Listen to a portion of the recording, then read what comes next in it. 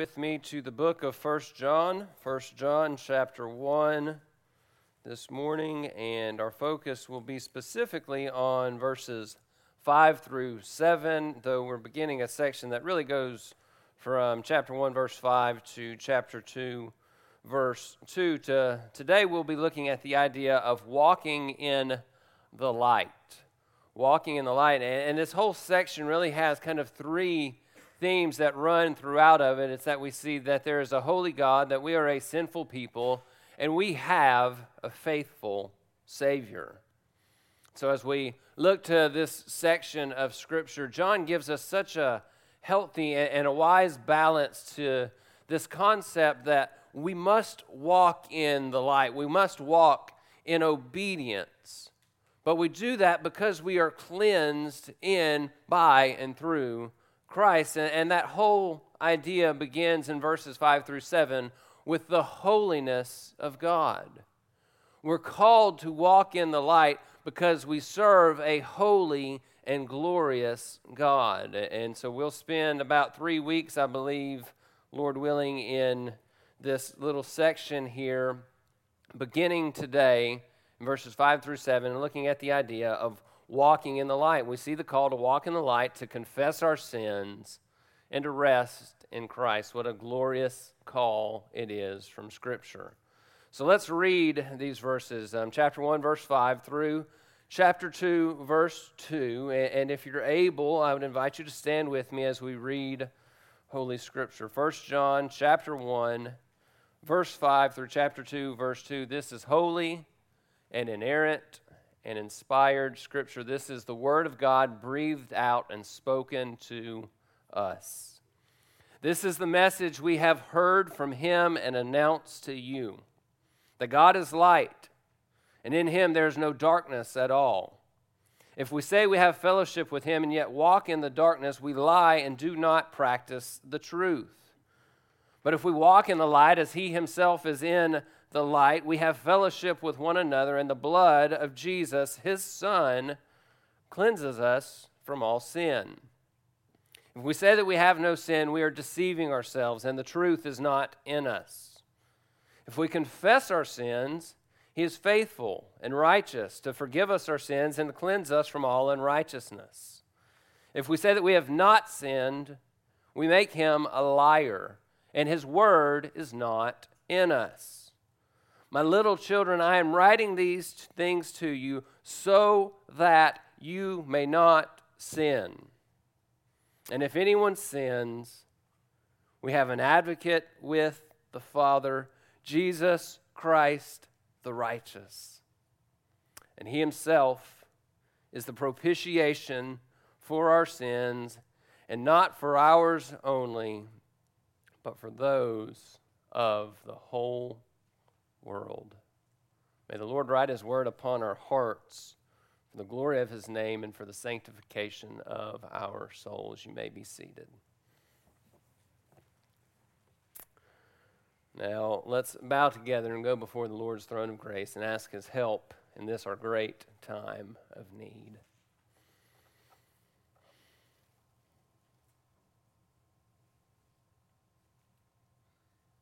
Our Father, You are in the heavens, and You do exactly as You please.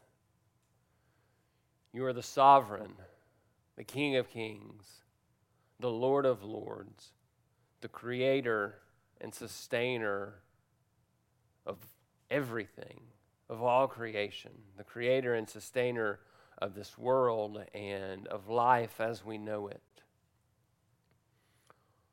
Lord, to You and to You alone belongs all honor and glory and praise. And it's our prayer that as we come before You as Your people, it's our prayer that we would be humbled before You. Lord, I pray that we would understand Your greatness and Your glory and Your holiness and Your righteousness, Your compassion, Your love, Your grace, Your wrath, Your indignation towards sin, Your justice. Lord, may we see a glimpse of Your glory today through Your word. Lord, our prayer is that that great prayer of our Savior would be fulfilled, that you would sanctify us in the truth, Lord, for your word is truth.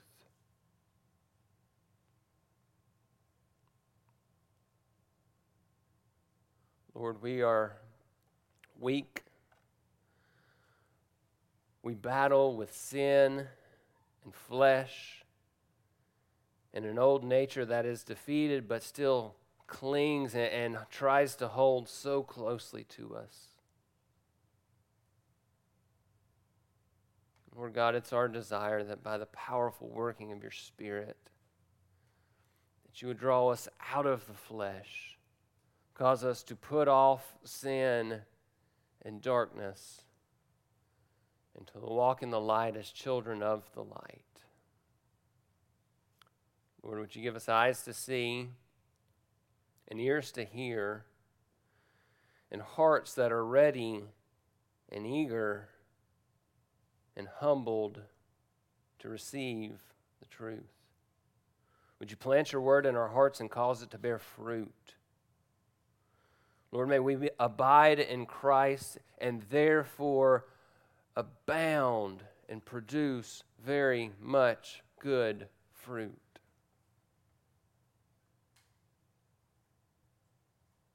Lord, it's by the working of your word through the power of your Spirit that we will be conformed to the image of Christ, and that is our goal, that is our duty, that is our prize today, to be conformed to Christ.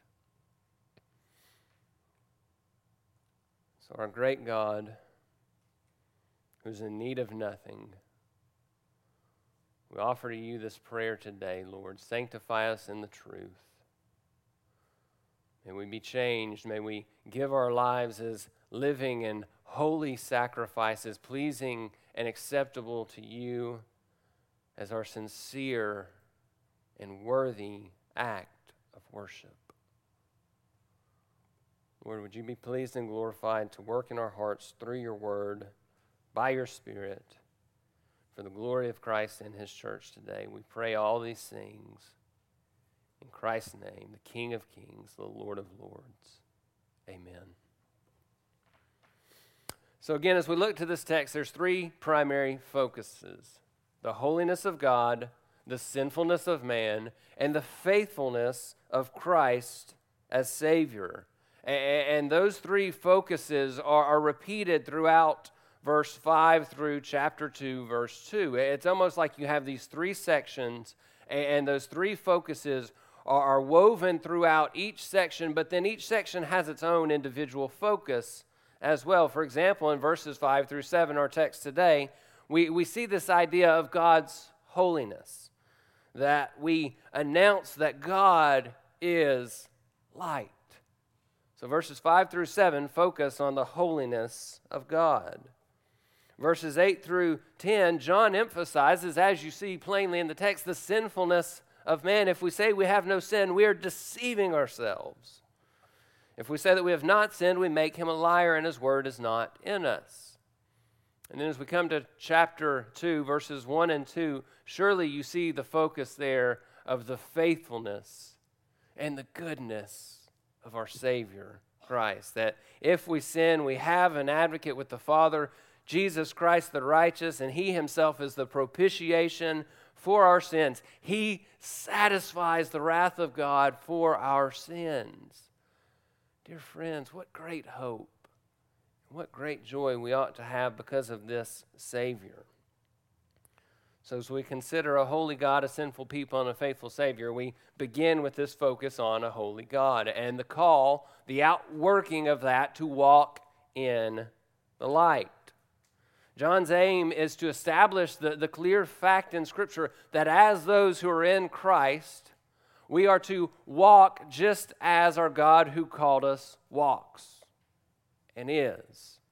He is holy, therefore we too must be holy. Again, consider the context. You have the Gnostics of the day who are claiming that Jesus either was not flesh or he could not have been deity, and they're just undermining the truth. They reject the authority of the word. They say that to be spiritual, you have this extra enlightened knowledge, and all that does is reject the authority of Scripture. And so John is just laying out the basics of Christian living. That God is holy, and like the Holy One who called us, we too must be holy in our behavior and all of our conduct. And we do this because Christ has overcome and overwhelmed the power of sin. At the cross, Christ destroyed the bonds of sin. Do you understand that? That at the cross, the bond that Satan had on you, the sin that clings so closely and holds so tightly, that sin was done away with. Its power was broken. Its hold on you was destroyed. You are no longer a slave to sin, but a slave of righteousness because you're in Christ. It's kind of a thesis statement for these verses is this. If you are cleansed by the blood of Christ, you're united with Him, and you must walk in the light as He Himself is in the light. Put some action to that. If you are washed by the blood of Christ, if you're cleansed by His work at the cross, you must and you will walk in the light just as He Himself is in the light. In John's writing, you see a lot of compare and contrast. The two things that note John's writing, I think, more than anything are compare and contrast and if-then statements. You just see them throughout John's writing. And so we're comparing and contrasting light and darkness. And the only way that we walk in the light is to be purified by Christ the Savior. So let's work through this text. Verse 5. Verse 5, we see that we must be proclaiming the light. This is the message we have heard from Him and announced to you, that God is light, and in Him there is no darkness at all.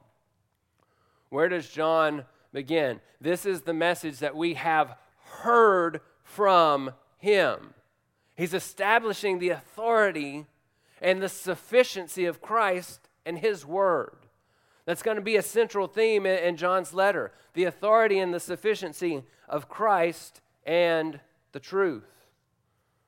And that means as we are proclaimers of the light, we have this one focus. We have this single-mindedness that we declare the truth and we declare nothing more and nothing less. The message that we have heard, we proclaim.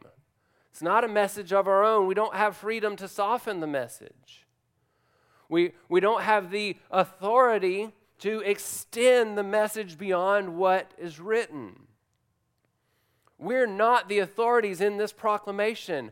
God is.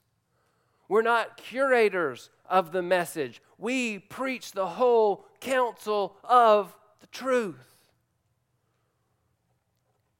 The church has no grounds and no authority for hobby horse topics or preferred theological topics. There may be seasons where we want to address one issue or another issue, and there's avenues and venues in the church that we can do that in. But the whole of our work as God's people is to proclaim the truth. We preach Christ and Him crucified, and we preach the whole counsel of God's Word. And dear friends, we like to do that with verse-by-verse exposition, because then we don't stray off into hobby horses or preferred topics. We just preach the word that's in front of us, and then next week we pick up at the next verse and continue to march on. So John says this is the message that we have heard to Him, but it's also the message, John says, that we proclaim to you. We proclaim it. We announce it. That's the word anagelo in the Greek. It means to report up. It's a proclamation, a declaration, a telling of the full story. It's a report and an announcement. Some illustrations of that in Scripture. Acts 20, verse 20.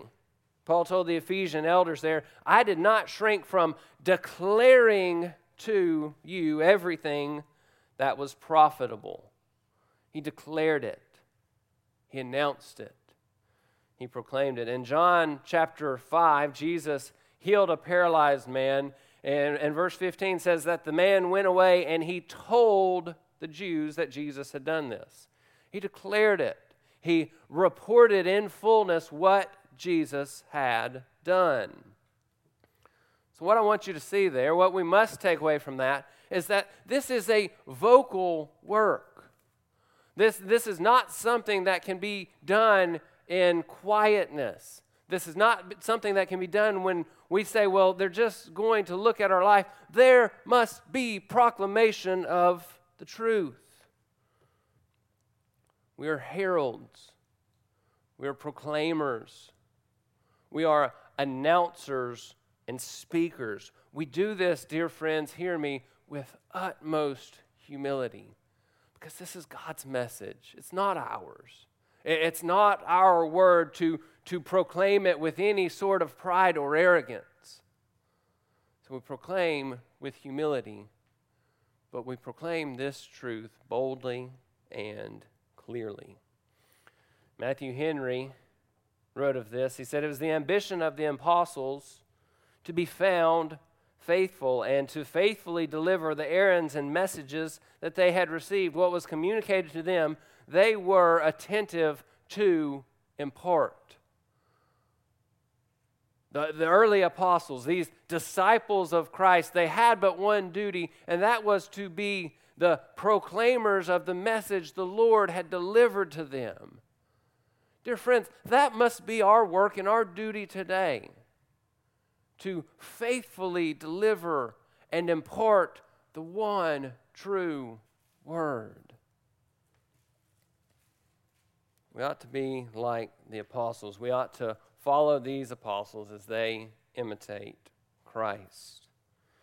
So John says, this is the message we have heard from him and announced to you. What is his message then? What has he heard from God that he is going to announce and to declare to the church?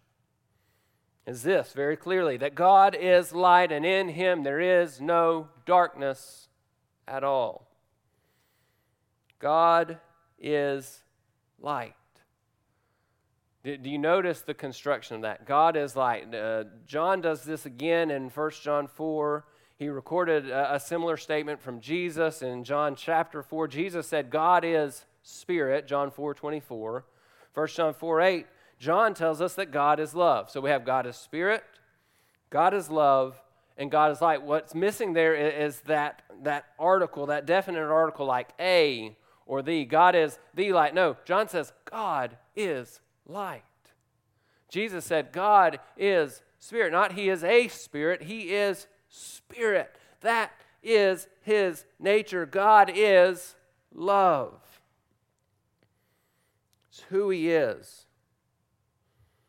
It's not just something he does. It's not a pursuit of God to be light. God is light. So what does that mean? God is light. Well, I think we see the clear implication of what John is saying by the next phrase, that God is light and in him there is no darkness at all. So he's contrasting light and the darkness of moral impurity. It's like Paul said in 1 Timothy 6, verse 16, that God alone possesses immortality and dwells in unapproachable light, and he is the one whom no man has seen or can see. God dwells in inapproachable light because he is holy and his presence is glorious. And if a man were to walk into that presence and see the glory of God, that person would be utterly consumed. Think about that holiness and that glory from the story of Moses. When he went back on the mount to get the Ten Commandments rewritten on those stone tablets, Exodus 34, verse 29, it says, it came about when Moses was coming back down from the mount that Moses did not know that the skin on his face was shining because of his speaking with the Lord. So he had been in the Lord's presence, and the glory and this veiled view of God's glory that Moses saw, He came down from the mount with his face shining because the glory of God was emanating and reflecting off of him. That ought to tell you about the light and the glorious presence of the Lord. And I can't help but think and wonder, when you've been with the Lord, dear friend, does your countenance show that? Just to draw out an application here. When you've been with the Lord, your face is not going to shine. We understand that. But is it apparent by the way that you speak, the way that you act, the countenance of your face? Is it clear to those around you that you have been with the Holy One? Or do you come out of your time in the Scripture with a drab look on your face, sulking, sad, angry, quick-tempered, and just continuing on the way things were? If that's the case, perhaps you did not visit with the Lord. So God is light, and in him there is no darkness at all. God's nature and his character has never been darkened by any sin or any type of impurity. Dear friend, that ought to humble you to consider. Think about the Lord, that there is no darkness at all in him. You can spend all your life striving to be holy and righteous and good and just, and yet you will never complete one single righteous deed that measures up to God's perfect standard, because you had a sin nature, and until you go to be made new by Christ in glory, nothing that comes from you could ever merit righteousness. Yet God is light, and in him there is no darkness at all. Simon Kistemacher wrote of this, that God and darkness are diametrically opposed. Anyone who has fellowship with God cannot be in darkness. He is in the light and glory and truth and holiness and purity of God. That's what it means to be in the light and to walk in the light. Darkness and light do not and cannot coexist together. So what do we do with this understanding? Okay, so we've got this view of the holiness of God. We have this message that we must proclaim. First of all, we say we must be proclaimers.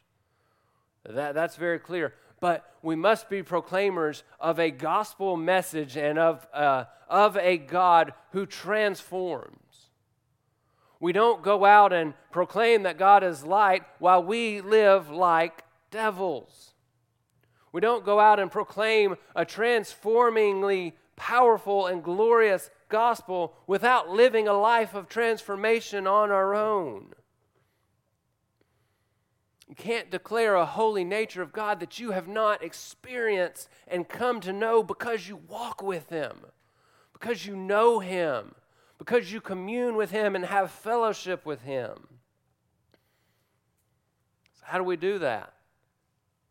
Friends, the answer is plain and clear. We must know the God of the Bible. We must be in and study his words. We must know the words by which he reveals himself and the words by which he makes himself known to him. But it does not just stop with knowing the facts.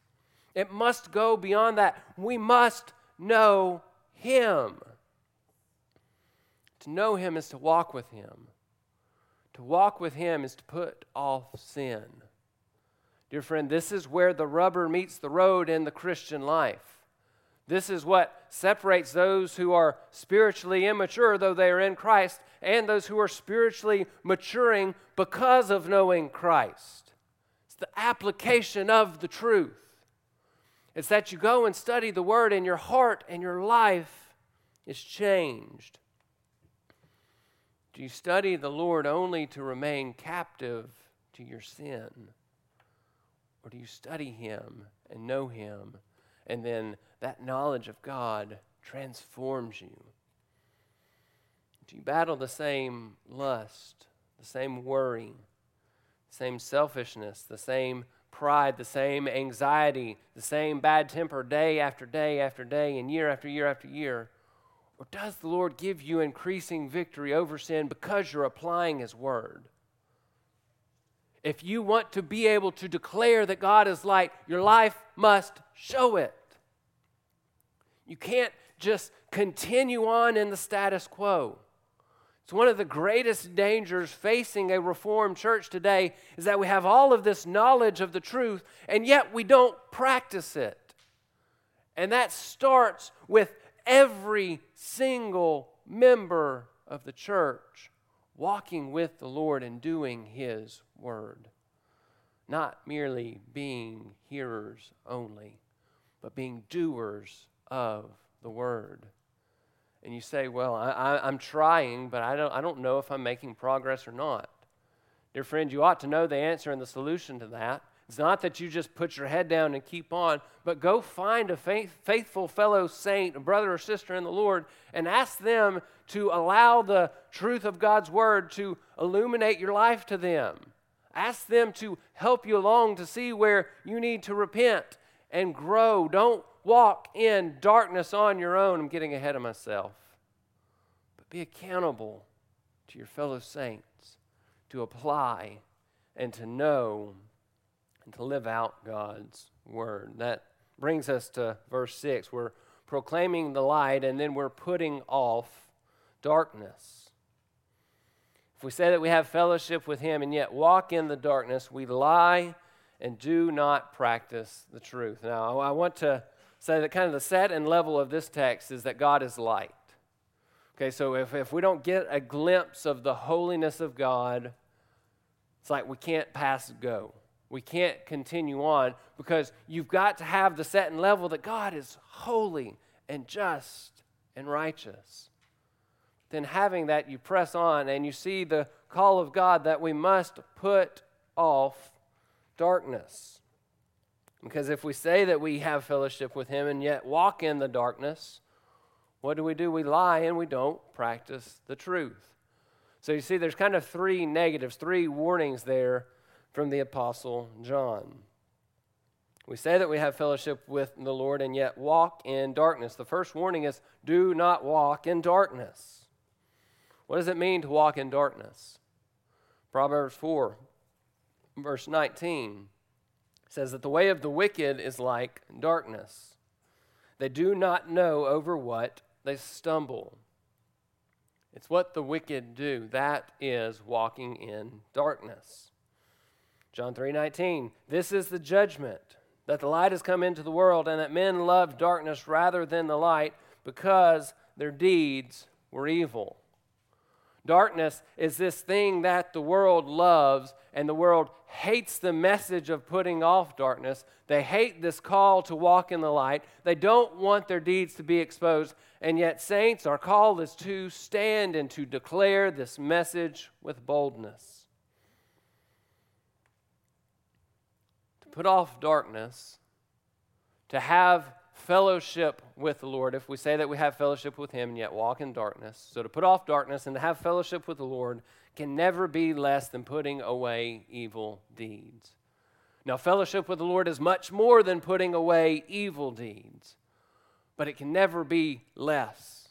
You will never increase in fellowship with the Lord while walking in active sin. Paul said in Ephesians 4, let all bitterness and wrath and anger and clamor and slander be put away from you along with all malice. Ephesians 4:22, he says, in reference to your former manner of life, you must lay aside the old self which is being corrupted in accordance with the lust of deceit. To put off darkness is to put off the flesh. To put off flesh is to put off deceit. That leads us to John's next negative. We say we have fellowship with Him and yet walk in the darkness, we lie. We are liars if we say we're in Christ, but we walk in darkness. So that's another warning. Don't be a liar. And I want to pull on that string for a second because there's this just absolutely disturbing trend in culture at large where people are just utter liars. Dishonesty is just accepted. If you don't like the result that the truth is going to get you, a culture would just tell you, go ahead and make something else up. Go ahead and lie and don't tell the truth. But that can't mark a follower of Christ. Because if we have fellowship with him, we don't lie. We don't break the 9th commandment that tells us not to bear false witness. Ultimately, if you claim to be in Christ, if you claim to have fellowship with him and yet walk in deceit and dishonesty, you are described by one word, and that is hypocrisy. You are a hypocrite. You say you are one thing while you live something else. We talk about the church being truth tellers. We're proclaimers of the truth and want to hold that article there. We are proclaimers of the truth, of God's truth. But dear friends, that can't be done apart from just being truthful people. So I want you to hear that exhortation. I don't know any of you that are active liars, but it's so common in our day that people will just lie about anything.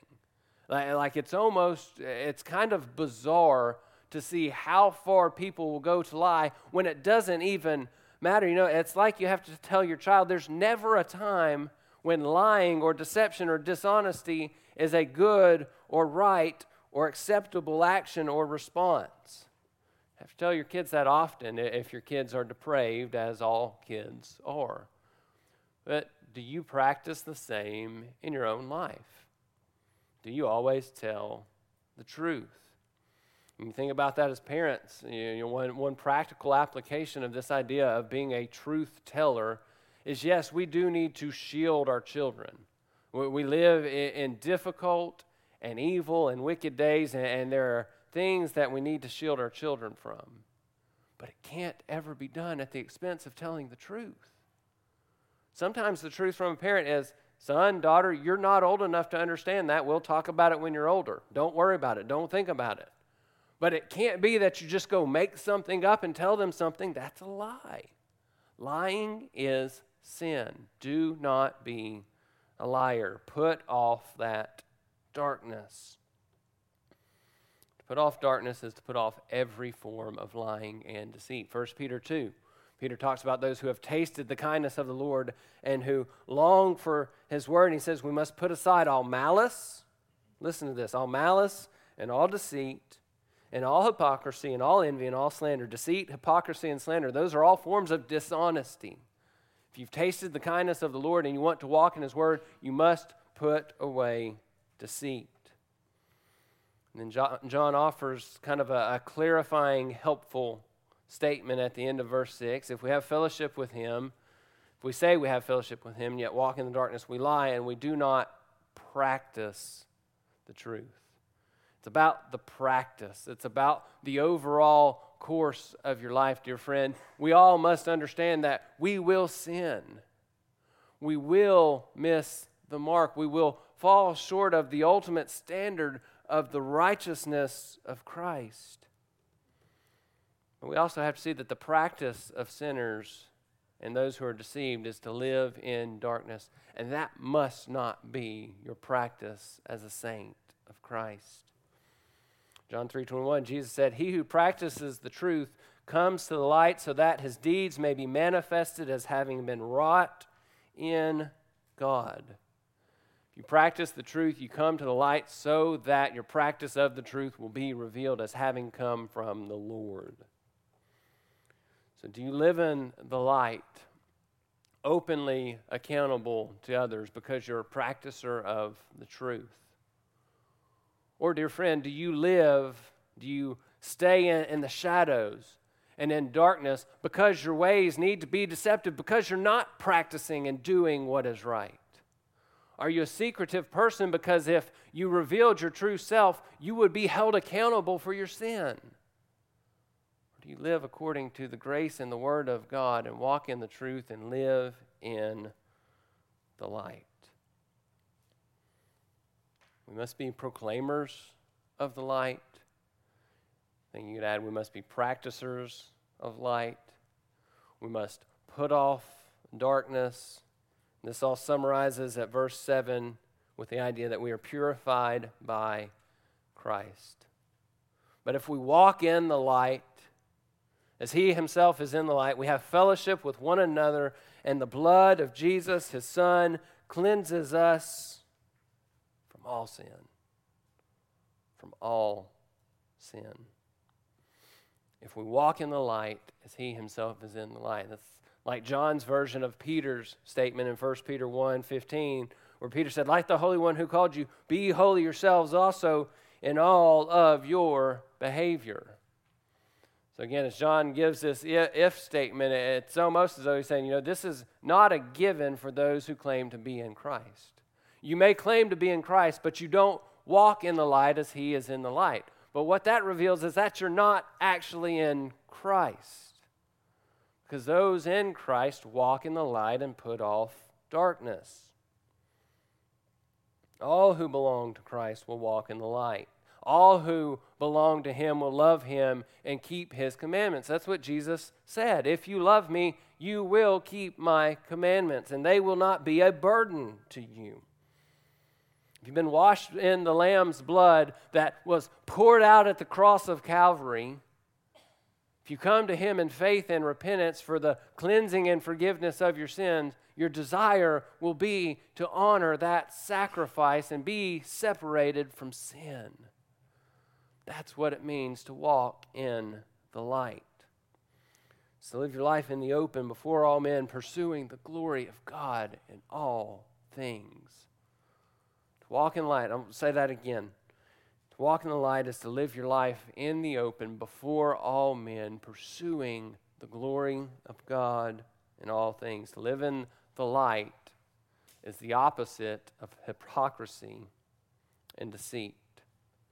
So what results from living in the light? There's two things that John notes. We walk in the light as he himself is in the light. First thing, we have fellowship with one another. Now, I want you to see and understand what John says. If you walk in the light, you have fellowship. Holy living produces Christian fellowship. Now, I don't think it's wrong to flip that statement around and let Christian fellowship, Christian brotherhood, help you in the pursuit of holiness. But understand what John says. If you walk in the light, you have fellowship with brothers and sisters in the Lord. Fellowship is that Greek word, koinonia. It means participation. It's that idea of having a share in or a communion with or a community with something. You have fellowship with fellow saints because you're serving the same master, because you're walking in the same direction, because you have union together with Christ. Maybe you enjoy going to the beach and your brother enjoys the mountains or the woods or whatever, but you're united in Christ. Maybe you like sports, but your brother or sister likes music. You're united in Christ. Maybe you have brown skin and your friend has yellow skin. Well, guess what? You are one in Christ. Walk in Savior. Walk in that union. Christ is not the lowest common denominator. He is the greatest common denominator. Do you understand that? That you don't take your union in Christ to be the smallest thing that you have in common. No, that should be what drives your life, and that should be then what drives your fellowship. The challenge here for us is, do our lives produce greater fellowship? That means, are we walking in a holiness that produces a greater fellowship? And does our fellowship produce greater holiness? It should be something that builds on itself. You walk in holiness, you have deeper communion with your fellow saints. You have this deeper communion with your fellow saints, and it presses you more and more and more after Christ. That's what it means to be in Christ. That's what it means to walk in the light. But then the climax of this really comes at the end of verse 7. We walk in the light as he himself is in the light. We have fellowship with one another, and the blood of Jesus, his Son, cleanses us from all sin. The blood of his Son cleanses us from all sin. It's only by Christ. You can't accomplish these things on your own. You can't walk in the light and somehow merit God's favor. You're washed. You're cleansed. You're made new. You're made alive through Christ. And then this is the overflow and the outworking of that transformation. It's not some higher level of spiritual knowledge, as the Gnostics of John's day would say. It's that you're washed by the blood of the Lamb. You overcome by the blood of the Lamb and the word of your testimony being that I belong to Christ. I am his and he is mine. I'm bought with the precious blood of Christ. The last thing I want you to see is those last two words. Verse 7, the blood of Jesus, his Son, cleanses us from all sin. It's not some sin. It's not lesser sins. It's all sin. It's everything. Dear friends, you could be the vilest, most wicked, most sinful person to ever walk the face of the planet. But the blood of Jesus, his Son, can cleanse you from all sin. You must but come to him in repentance. You come to him in faith. You give your life to live for the sake and the glory of the Lord, to obey his commandments and to serve him as your king, and his blood washes you. It purges you. It cleanses you. And then, therefore, you are declared not guilty and you are counted as righteous. Matthew Henry said that his blood applied to us discharges us from the guilt of all sin, both original and actual, both inherent and committed, and so far we stand righteous in his sight. The blood of Jesus causes you to stand righteous in his sight. And dear friend, that should cause your soul to leap for joy. You may be weighed down by the trials and difficulties and sorrows of life, you're washed in the blood of Christ. You may feel the guilt of years of sin, but you're washed in the blood of Christ. You may have a life of regret because you've not served the Lord as you should for all your years, but you're washed in the blood of Christ. You may fear what tomorrow brings. And tomorrow may not bring good news, but you're washed in the blood of Christ. You have hope. You have a Redeemer. So let's pull this together.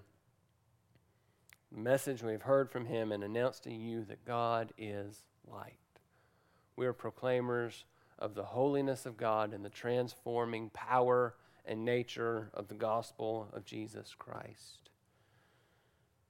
We proclaim that because we've pursued that holiness. Our lives have been transformed because we're new, because we're alive, because we have this great hope and glory. And as we hope in the return of Christ, we purify ourselves just as he is pure.